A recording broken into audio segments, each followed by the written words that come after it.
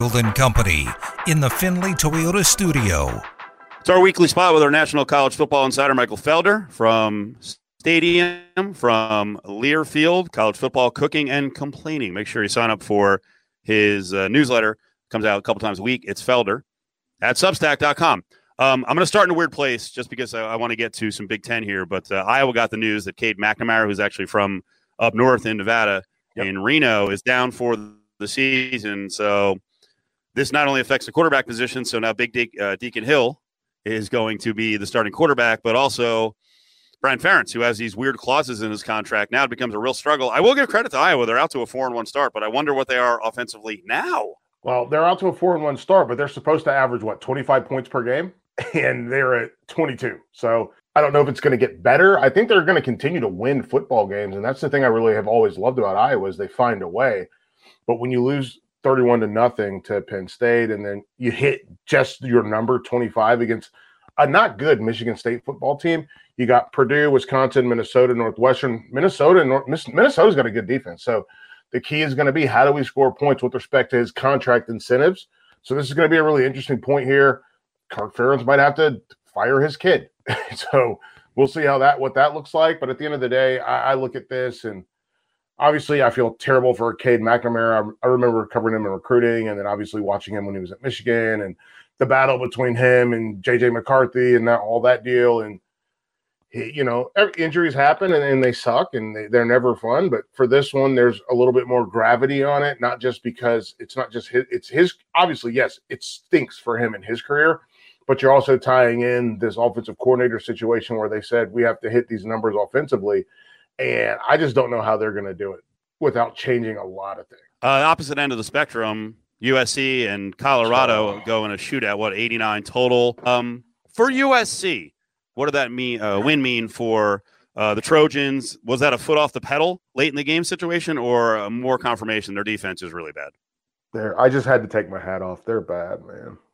Like, I almost felt like I had steam coming out of my head. Like, they're bad. And they're bad, and they're bad on multiple levels. And I think that's the part that really stinks is we saw the size differential, right? When you watch that game, you could tell that USC was a bigger football team, right? Yeah. So yep, absolutely. If you're be bigger, be faster, be stronger. And they just didn't do it. And we saw them get pressure on Shadur a couple times, and we saw Colorado make mistakes. Like, honestly, Colorado should have won that football game. And that's the reality. Remember, last week I said Colorado can win this football game. And they could. If they don't make those early mistakes, if their special teams doesn't play, and Dion even said, and this is the thing I love about Dion, he shoots you straight. And he said our special teams weren't special. And so if they have good special teams to start the game instead of waiting halfway through the game to get good on special teams, if they connect, I've never seen the quarterback, I've never seen Shadur miss passes that way. And if they connect on those passes to start the game, they don't have to play from behind. Now they're playing neck and neck. And I think if they play neck and neck, Colorado beats USC. But at the end of the day, it does show me USC's defense is bad. I'm really glad that Fox stopped doing ISO shots on Alex Grinch because he looked like a man that was about to rip all of his non-existent hair out. And truly, like, those guys, they've got to figure it out. I don't know if it's teaching. I don't know if it's effort. I don't know if it's understanding, comprehension, if you will, but they've got to do something. And whatever you're doing, in the words of, Romani Malco from 40-Year-Old Virgin, you need to try some wrong. Like Costanza, when when George Costanza's like, everything that I'm doing doesn't work, I'm just going to do the opposite of my natural instincts. Maybe that's what they need to do. But they are a team that they brought in all these people. They brought in transfers. They got guys, Arizona State, Oklahoma State. We're going to be better on defense. And then all of a sudden you watch them play and they still they can't get it together. Can Southern Cal get through this stretch with a loss, maybe unbeaten, or is this going to be a disaster? Zona this weekend, so big favorite there. But then the 14th of October through November 11th, at Notre Dame, home Utah, home Washington, at Oregon. Dude, I was looking at that earlier today, and Arizona is always kind of a weird spot to be in. It is. It's a weird game. But then you go Notre Dame, Utah. Utah, they know they can't afford to lose another game. You get Cal, another weird spot. It's going to be quiet. It's in Berkeley. It'll be silent. You have to bring your own juice to that game. And then you get Washington and Oregon back-to-back. So back-to-back, they have Notre Dame, Utah, and then back-to-back Washington and Oregon. Like, you've got to think. You know what? Let me flip it back on you. Which of those two back-to-backs do you think is more dangerous? Notre Dame, Utah, or Washington? Well, I'm going to go with, the most prevailing opinion, which would be Washington and Oregon. Yeah, that makes sense. Think? Like, Washington's incredibly dangerous. I mean, their offense is like sent down from the heavens to like just destroy everything. But I also think Utah is backed into a corner now with respect to winning the Pac-12. And so I think those guys are going to be some rowdy dudes. So I'm looking forward to seeing what both of these look like. And Notre Dame is a team that we've seen run with Ohio State. If you can run with Ohio State, you should probably be able to run with USC. And you're going to play defense. We know that Notre Dame is going to play defense. So basically what we're looking at defense with with an okay offense. And hopefully we get to see Cam Rising ever. And then the next back-to-back is offense with a little bit of defense coming from Oregon. And we'll see which one trips up USC more. Michael Felder's with us on Cofield & Company, ESPN Las Vegas. Sign up for his newsletter. It's Felder at Substack.com. Let's now go back to the Big Ten. I wanted to see if you had any interest in Maryland getting nearly 3 touchdowns at Ohio State. I feel like Ohio State's getting it together, but Maryland can be sneaky because of the younger Tagovailoa. Oh, I love Talia. He is one of my favorite players in all of college football. I want folks to realize this because I say it all the time. Talia is Tua, but with no bad habits. Tua had a lot of bad habits coming out of high school, and he had to unlearn those things. He had to unlearn it. And so as Tua is going through his last year of high school, so many people don't know this. Tua was a running back, essentially, when he was in high school, his first 2.5, 3 years. And then Trent Dilfer said, the coach at UAB now, but he used to run the Elite 11. He said, we need surgeons, not butchers. And that stuck into his head. It stuck into his dad's head. So Tua had to unlearn a lot of the stuff that they let him get away with because of his athleticism to learn how to be a quarterback. And I've never seen a quarterback transition more from January to May. When I saw him in January, I was like, this guy's not good. And then I saw him in May, and I was like, this guy can play. And then I saw him in June, and I saw him in July, and I was like, okay, we got something here. Obviously at Alabama, they knew they had something too. They kept him on the back burner until they pulled him out to win a national championship game. Well, while Tua was going through that transition, Talia was following him the whole time. And I don't mean following like social media. I mean like they were doing the drills back-to-back. They were doing the drills back-to-back. Every video that you ever watch of Tua doing drills on the beach, Talia's right there. And so he never got you can get away with your athleticism. He got, this is the way that you do stuff. And it's really cool to see. And it's really cool to see it come to fruition. And remember, Loxley was Alabama's offensive coordinator when Tua got there. Then he gets the job at Maryland. Oh, who does he call up?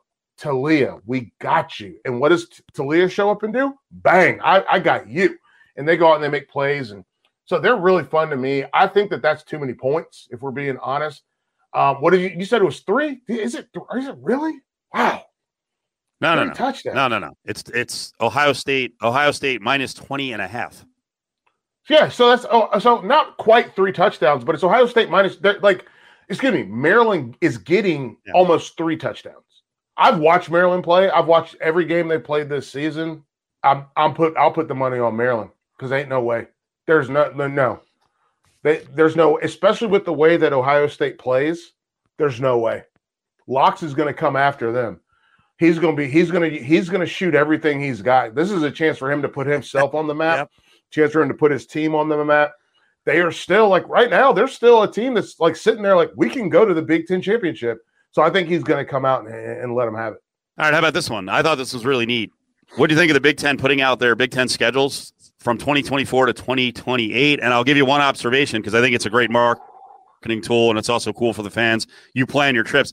The other thing I noticed early on is because I think TV wants the premium matchups. Yeah. Right. They want, the 4 schools coming in to play the big boys in the Big Ten. It actually looked like the lesser schools got a softer touch because of all the premium matchups, which I think is fascinating because I was expecting Rutgers, Northwestern, Illinois, Indiana to just have this slaughtery schedule. And instead, they actually get a softer touch because TV's like, yeah, we want to see USC and Washington, UCLA, and Oregon go against all the powers. Yeah, it's a lot of good on good because they need to make money. And obviously they're operating on what? There are 3 platforms right now, right? They're operating on NBC, CBS, but also Peacock. So they're going to slide these other games to the Big Ten Network. And it's all like, it's chess. You know this as well as I do. It's chess, not checkers. It's literally just looking at what can we do to make people tune in. And I bet you what, I bet part of that is them having multiple primetime games with Michigan State this year. And they're like, why? No, why are we doing this? They're bad. And same thing with Minnesota and same thing, you know what I mean? Like, they're like, no, no. Yeah. We got to get a good on good. And good on good is what leads to, and especially in, listen, don't think that Fox doesn't play a hand in this as well, right? Like, we've watched Fox. Fox figured out a way to make Colorado and USC play at 9 a.m. West Coast time for their big noon kickoff. Like, they also, there's other elements, and I don't know how they're going to work. I don't know what Michigan at USC looks like at big noon kickoff, but they're going to try to get those marquee brands in there because they know people are going to watch, and then you throw it into, and you're in Vegas. So the gambling for that one's going to be hot because you can always, hey, I lost on this one. Guess what? I can pick it up on the next one.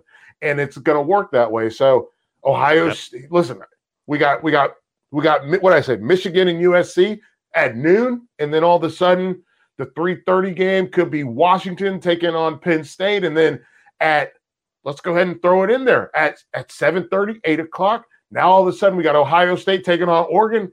Like, that guy's like, I missed this one. I missed it. But I got it back. And so I think that's why they're doing it. They're like, the goal is to get eyeballs there.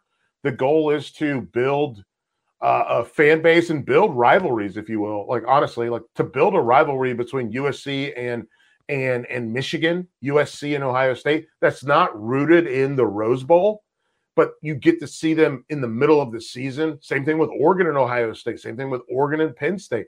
To have those teams all like come together, I think it's a really good idea. I want to see what it looks like. But also, yes, you are right. Indiana, Northwestern, even Wisconsin. It's like, whoa, so you're not really going to have to play these other teams? Okay. So you might be able to win a lot of games. Oh, sounds good to me. Let's go. Yeah, that first year, 2024, as an example, Wisconsin plays USC, Oregon, Penn State. So that's actually on the short side because you should have 4 or 5 tough games, but they get a little break there. Let's go rapid fire down the stretch here. Michael Felder is with us. It's Felder at Substack. Red River Shootout. 6. Texas is favored by almost a touchdown. Is Oklahoma going to stay in this game? I think so. Yeah, I think Oklahoma is probably better than we're giving them credit for. Their defense has found a way to start to execute and create opportunities for themselves. So I think, I'll be honest, I think Oklahoma wins this game. Oh, wow. Okay. Yeah. What will Kentucky give Georgia? I think I'm going to give them hell. Here's the problem. Kentucky's going to play the same game that Georgia wants to play, and when Georgia's in that mode, they are far more dominant. We've seen the same thing with Alabama. If you don't stress them, if you don't make them worry about being down the field, and I love Devin Leary. This is a guy I love watching him play, but I think Kentucky doesn't have the athletes down the field to stretch them vertically, so Georgia's going to get a win. It's going to be like a suffocating win. One of those things where like somebody just puts a blanket on them and lays on them, and it's going to be a problem. It's not going to be fun. Bama, Texas A&M, I think it could be a pick by game right now. Alabama's -1 on the road at Tamu. Alabama, I think, is going to win by 2 touchdowns. Because I just think that, again, I just mentioned it, right? Like, they're going to try to smother this football team. And they're going to try to smother them. They're going to put them out like a fire. And for all the positive stuff out of A&M, and A&M's feeling this and feeling that, Nick Saban's you think he's going to lose to another assistant? He's not going to lose to another assistant this year. So I think he's going to come out, and I think they have a game plan where Alabama is lights on, lights off. And when the lights are off, they're punching you in the body and they run the football. When the lights are on, they can push the ball vertically down the field. They can't do anything in between, right? They don't have a dimmer switch. And so that's what I expect from them is lights on, lights off. Lights off, they're punching you, their body blows in the run game. Lights on, they're going to push the ball vertically down the field, and you're going to have a problem because once they flip those lights back on, your eyes haven't adjusted, and all of a sudden the guys behind you, now they got a touchdown. Last one, Notre Dame and Louisville. Louisville's, man, they're fun. They are fun. This is a team that does a bunch of things. Like you get Jeff Brom to come home. I have a hard time picking all these Sam Hartman games because, like, I thought he was going to be hurt for real last week, and then he came back from it. Want to see what he looks like this week. I think Notre Dame is good enough to win. I think that they've established who they are in terms of their defense and also finding ways to stretch the field. I think Notre Dame is going to win, but I think Louisville is really going to give them a real fight because Louisville's a team, when you watch them play, they are every offensive down for Louisville is even when you're wrong, even when you're right, you're wrong. They operate on levels, and obviously Brom's a guy that studied under Petrino. We're seeing Petrino do this stuff at A&M. So all this stuff is happening. So the thing for me is just you've got to make the right decision and always play back so you can come up if you're Notre Dame instead of thinking you've got it under control, and then the next thing you know, something goes over your head. Notre Dame better be focused. Don't look ahead to SC. A lot of challenges like that the rest of the way. Michael Felder, we appreciate it. Thank you so much. We'll talk to you. Sounds good, man. This is my favorite part of the season, where we get into conference and we get into these big games and we can move some stuff to the side and all of a sudden we can really dial in. So I'm looking forward to it. Thank you so much, man. It's always good to talk to you, Cofield.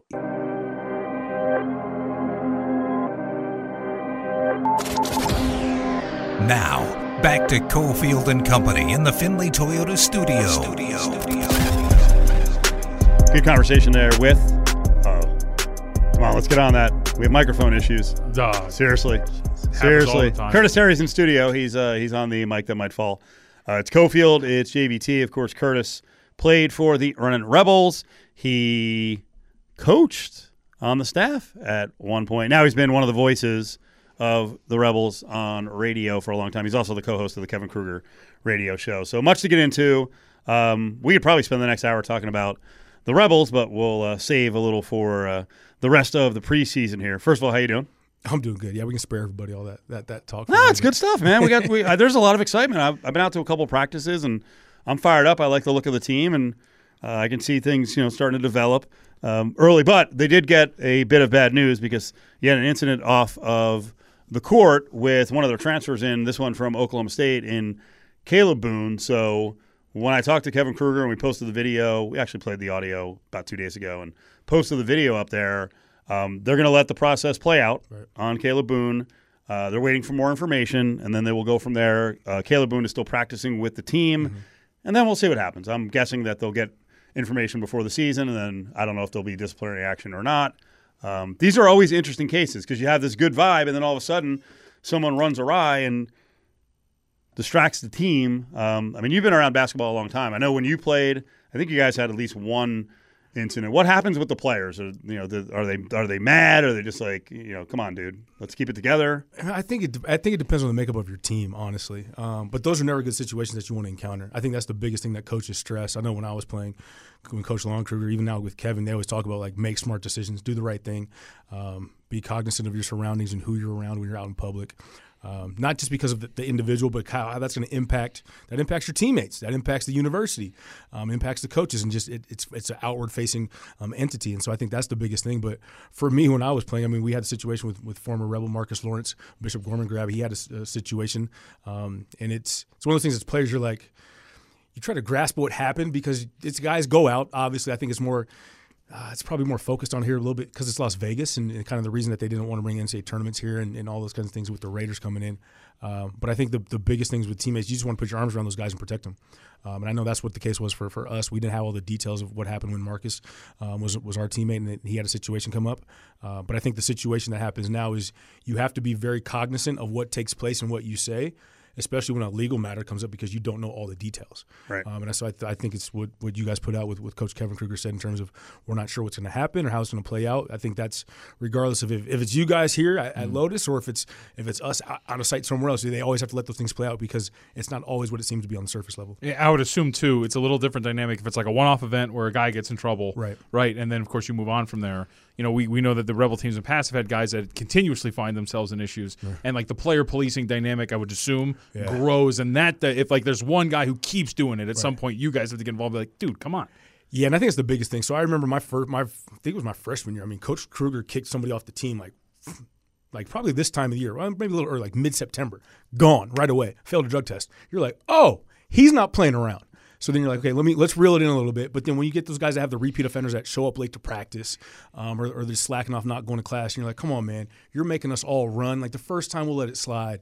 But when you're a repeat offender, it's over and over. You're like, now what do we do in those situations? And that's when the guys kind of police themselves. And that's when you see either you're going to have a team that fractures or a team that really sticks together. But typically, I know in my case, Emmanuel Adefe got kicked off after the first game of the season because he was mad because he wasn't getting playing time. And we came back and beat Montana in that first game. We were down and came back and won. And coach was like, "What do you guys want to do?" And we're like, "Dude, we like the guy, but we don't want that headache, right?" And I think it's one kind of situation like nobody's bigger than the program, nobody's bigger than the team. Not saying that's what's going to go on right now, but I know it's those guys, it's us in the trenches, and that's where you want to make sure that if you're either with us or you're against us, and those extra distractions away from the court is what can be the downfall of a team ultimately. All right. Good news. You know, we're part of the radio team, but people want to watch on TV as well. You can turn down the TV sound, except when I'm on. Don't turn it down when Steve's on. You turn it down. But all 30 games this year will be televised. There were a couple of blackout games last year, and most importantly, all the conference games, all 18 have been picked up by CBS, Sportsnet, or FS1. There's 5 games that were not picked up overall in the season, and those will be on Silver State Sports and Entertainment Network. So the fact that all of the conference games got picked up, I think the UNLV and San Diego State are the only team that has all 18 games. You know what's crazy? Boise State only has 12 of their 18 games on, and I think Boise State is actually the favorite to win the conference.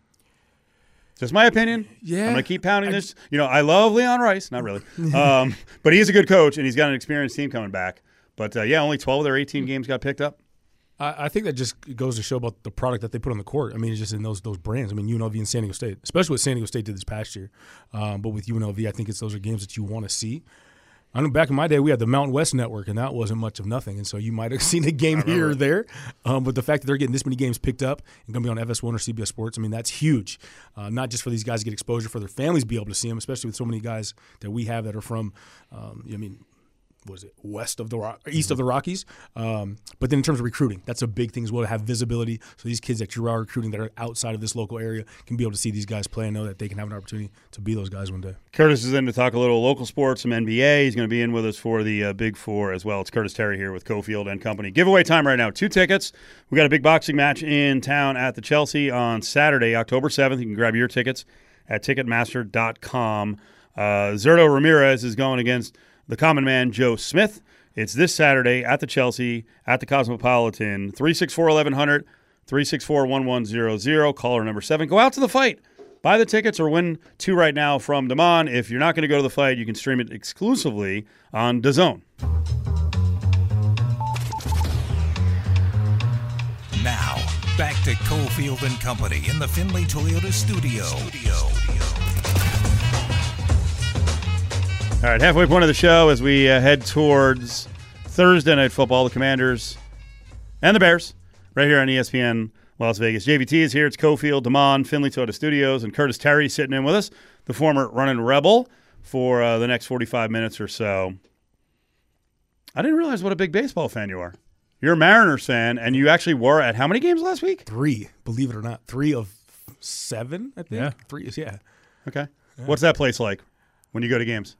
It's a lot more full than it has been in the last 22 years. I mean, after last year when we make that playoff run, that was huge because we hadn't been in the playoffs since 2001 in that record season. But no, I went to the game last Monday. I went to a game Thursday when J.P. Crawford hit the walk-off. And then Saturday afternoon when we laid an egg against the Rangers and we got put out of the playoff contention. But Used to be Safeco Field, but T-Mobile Park it's a fun place. It's lively now, and I think that city needs it, especially from a baseball standpoint, because it's been so long. But I think that we are so close that a lot of Seattle fans are kind of pissed off right now because we were so close, but we didn't make any moves to really try to up the team at the deadline. Must be nice. Well, he's an Angels fan, so it's just been a disaster. Well, yeah, it's over for you guys. It's over. It's over. It was nice while it happened. I mean, I guess it was nice. I don't know. Never saw him play meaningful baseball, but it was nice to cheer for Shohei Ohtani and Mike Trout for a while. Right. That's got to be fun, though. Are there certain teams that you'll still root for when Ohtani's on that team? Oh, yeah. Like, what if it's one of the great villains of baseball? What if it's like the Dodgers, Yankees, Red Sox, Mets? I'm not that big of I'm not like that kind of a fan. Okay. Like Ohtani's awesome. Yeah. He deserves after dealing what he dealt with this franchise for that long, he deserves to find success almost pretty much anywhere he goes. So even if it's the evil empire, which it won't be, he's not going to go to the Yankees or the Mets. I think I'll be fine even if it's with the Dodgers. I mean, we were saying early in the show, Curtis, that the team we really need to root for. You can root for your regular team, but if they're not in, it should be the Phillies with former Rebel Bryson Stott and Uber star, megastar Bryce Harper from Vegas. Former Coyote, CSN Coyote, right? Come on. That's a good point. Yeah, let's go. Give me the Stott grand slam yesterday. At the corners, and Stott drives one to right. That's deep. That is gone. A grand slam for Stott. Nice. That's awesome. Phillies fans went ballistic. Did you guys see the clip and listen to it when there was no radio or no TV call on it? Well, that was almost. We played it earlier, but the look I got from both. You know what? Can we play it again? This is going to work this time with no announcer. It's going to work this time on radio.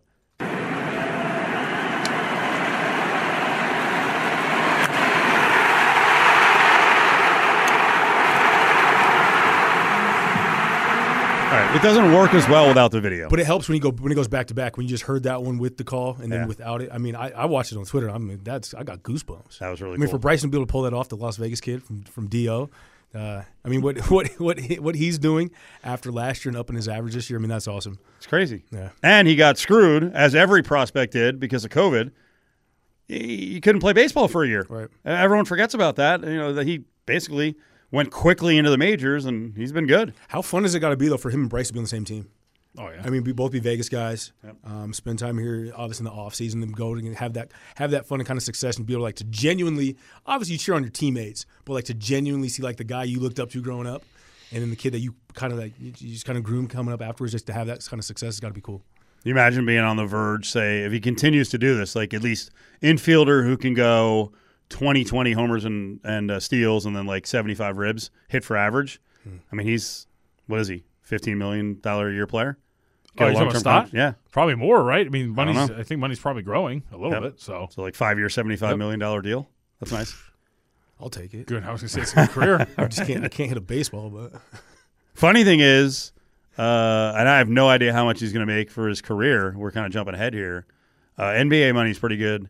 Some NBA Rebels have made a lot of money over the years, and I mean, what's going to happen with Chris Wood? I mean, Chris has already made a good amount of money. Yeah. He goes to the Lakers and they win, and LeBron's bragging about him being a contributor. If that happens, right? It's not guaranteed to happen, but he's going to make a lot more money. I mean, C. Wood got paid when he went down to Houston. He went down to Houston, got paid. Mm-hmm. The one comment and I love C. Wood. Obviously, I was on staff at UNLV with Dave Rice when C. Wood was a Rebel, but.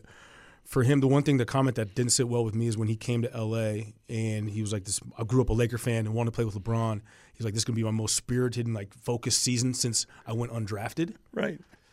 That should have been every year. Exactly, especially being an undrafted guy. Yeah. I think I'm trying to bust my butt every year, but then after you get that big deal and knowing what you can provide, I mean, that just kind of leaves you wanting more, thinking, does he still have more in the tank if he doesn't give it every night? Well, not only undrafted guy, but undrafted for, I think we can all argue, probably self-destructive reasons, right? Sure. Not taking it seriously with his body. Yeah, self-inflicted. There we go.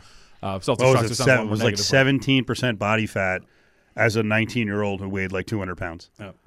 At 6'11". Yeah.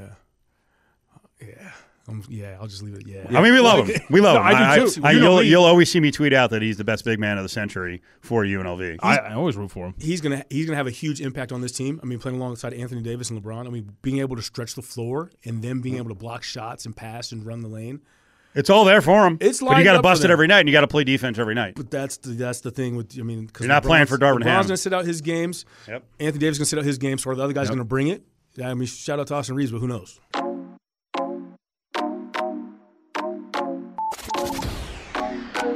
Now, back Back to Cofield and Company in the Findlay Toyota studio.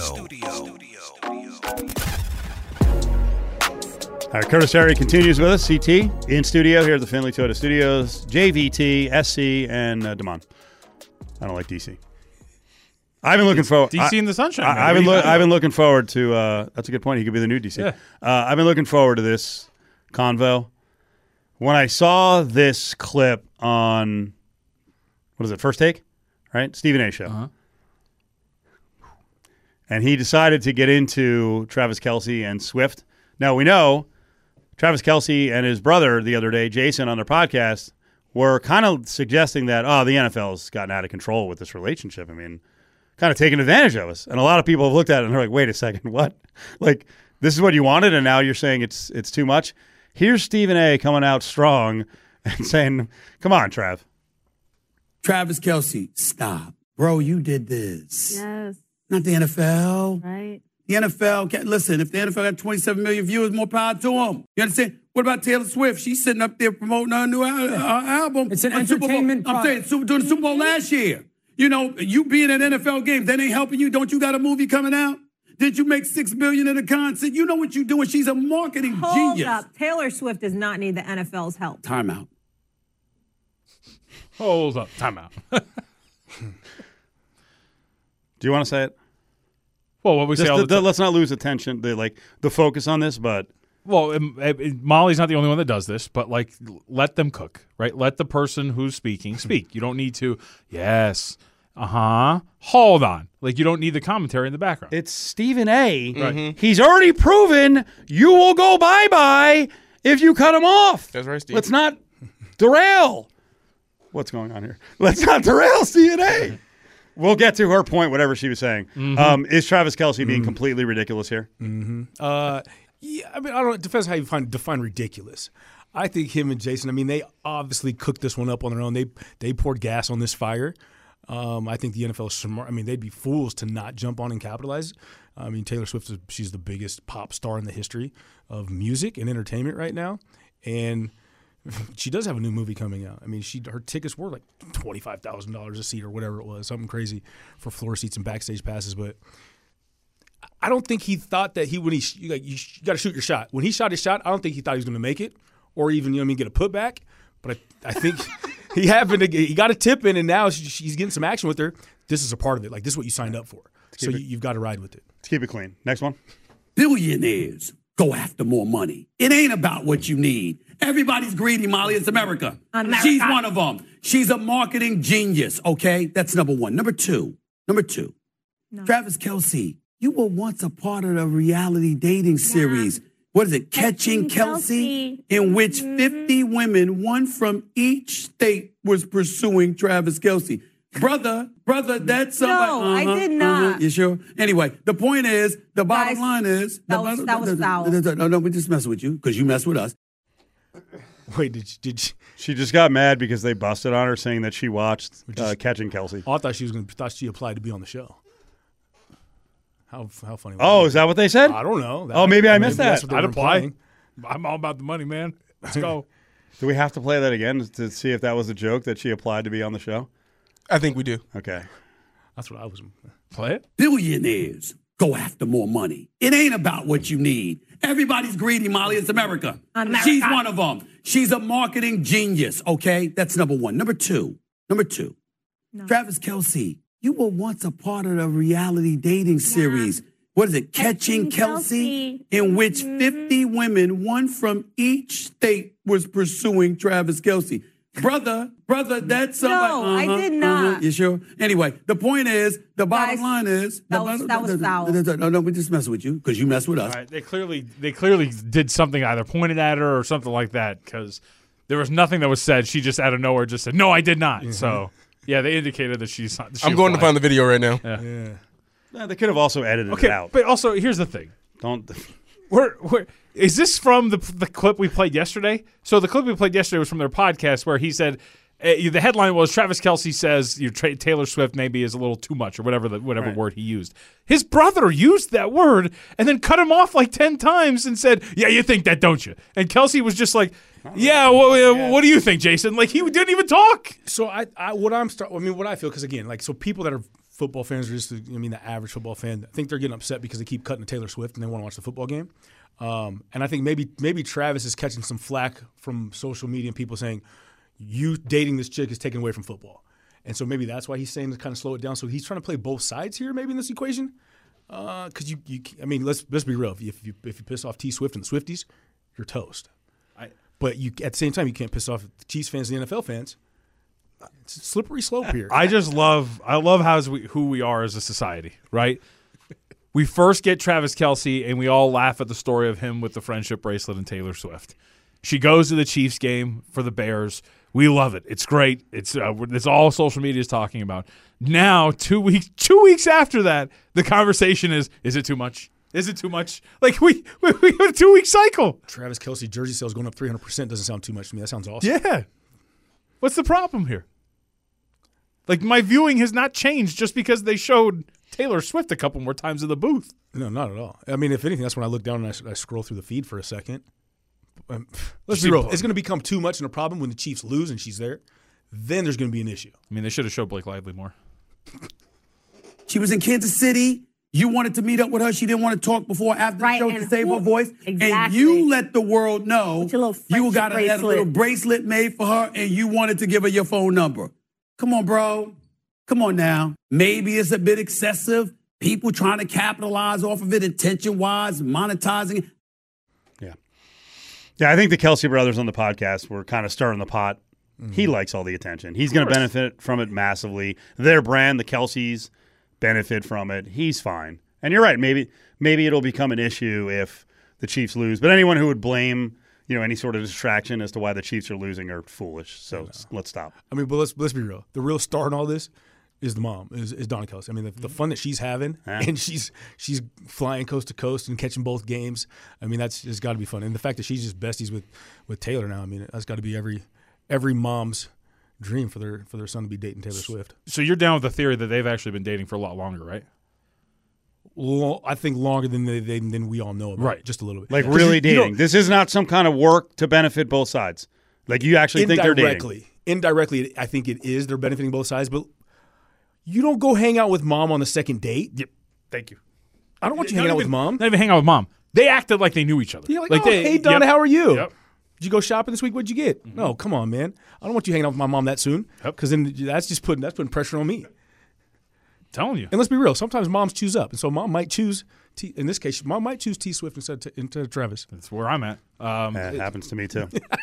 They always my parents or my mom always likes the SO, the different SOs over the years. But like but they're both pretty. I would assume they both have people that are very smart in terms of money and branding, right? So the connection probably happened organically, however it happened.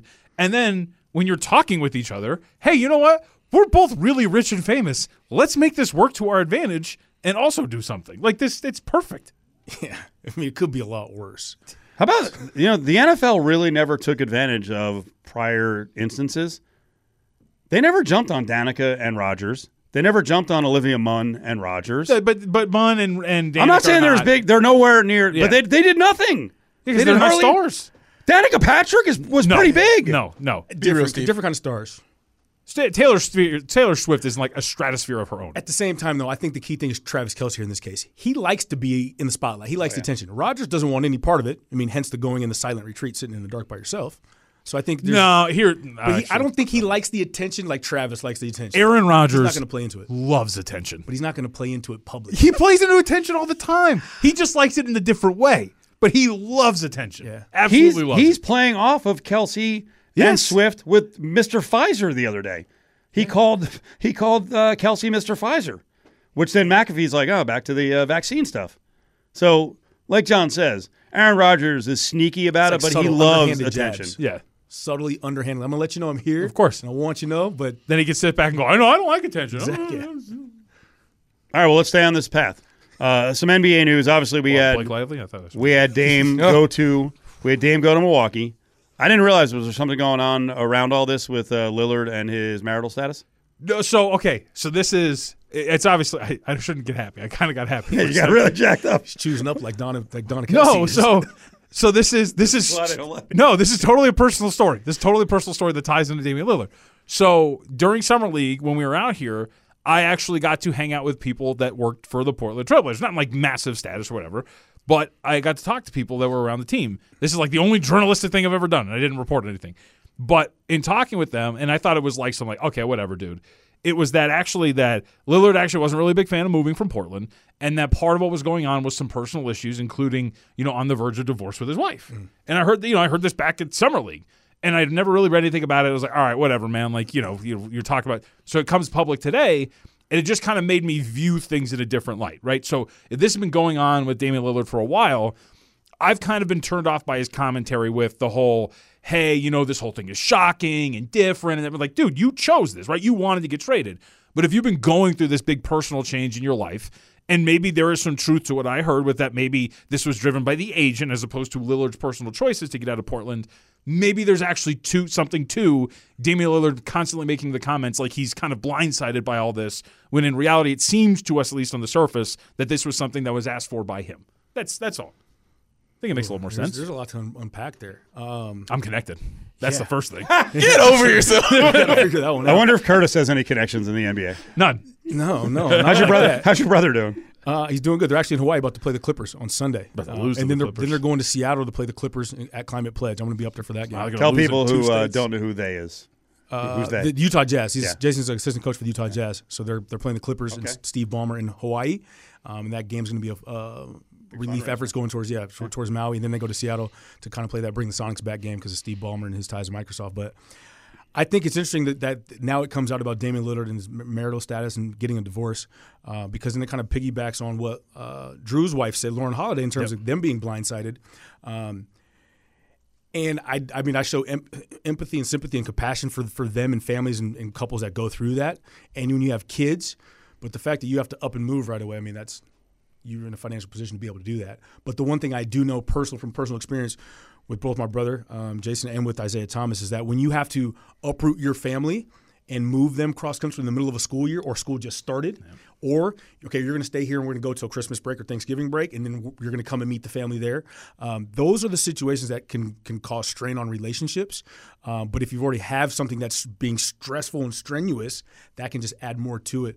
So I think that's an interesting dynamic, because me personally, being from Pacific Northwest, Portland being what it is, I'd pick Portland over Milwaukee. But in this case, Milwaukee has the Greek freak. So now can I make the joke about his personal status, his life? No wonder he wanted to go to Miami, right? He knew he was getting divorced. Yeah, I guess, yeah. I'm just staring at Curtis. I'm like, I had an answer. I'm gonna leave. I'll leave that. I'll leave that comment in my head. But I think the best tagline, I'm mad I didn't think about it, is when they announced the trade. I don't know who came up with it first, but the Bucks put out a picture of Giannis and Dame, and they keyed it and captioned it "Freak Time" instead of Dame Time. Greek freak, freak time. I thought that was fun. Very tasteful. Nasty. We got less than 2 minutes left. We want to break down Holiday to the Celtics. Harden still with the Sixers. What do we think? James being James right now, James Harden. I think it's weird. It's interesting that it came out that Ime Udoka made the decision to go with Fred VanVleet. But I guess if it makes sense, if you have that young team and James says, I want to come back and be the scoring champion, that's if he comes with that mindset, it's gonna implode that team. The Heat dropped the ball. That's Jimmy Butler. That's what he should be mad about. I mean, that the Heat dropped the ball and they couldn't go get Drew, because that's who you needed and who you should have got, because that changes everything. But right now, the Heat went from being in the finals to now they might still make it the 8th seed or get the play-in. But John, why did all that happen? The arrogance of Heat culture. It was all every bit of course you're going to deal with us. You don't have a better deal. This is what we have. We're the Heat. We're going to offer that to you. Things change, though. And what happened? Giannis made noise, and he said, I want something. Let's go. I'm not re-signing until maybe I feel comfortable. And then something changed, and they got a better deal. That's what has to happen. It's the name of the game. You notice the Heat over the years have had lofty aspirations about free agency, grabbing all these different guys. They actually don't land many of them. So maybe there's a little time for some self-reflection after they thought they were going to grab, this great player, that great player, and they get snubbed constantly. But I think a part of it is that Heat culture. Like they've got to find that right guy who's going to come in and be a grinder and blue collar and kind of work hard and fit the mold of what they do as the Heat. I think Dame Lillard could have fit into that. I think Drew fits that for sure. He's that kind of guy. But some of these other guys, their personalities. I think if you go there to South Beach, those guys are going to run wild. Yeah, I think that there was an arrogance of we're offering you the best package. We're Miami, like this is what we're going to offer, and if you don't take it, well then, like all the media commentary coming out of Miami is insane, calling the Portland Trailblazers deplorable and how they're not dealing with them. It's wild.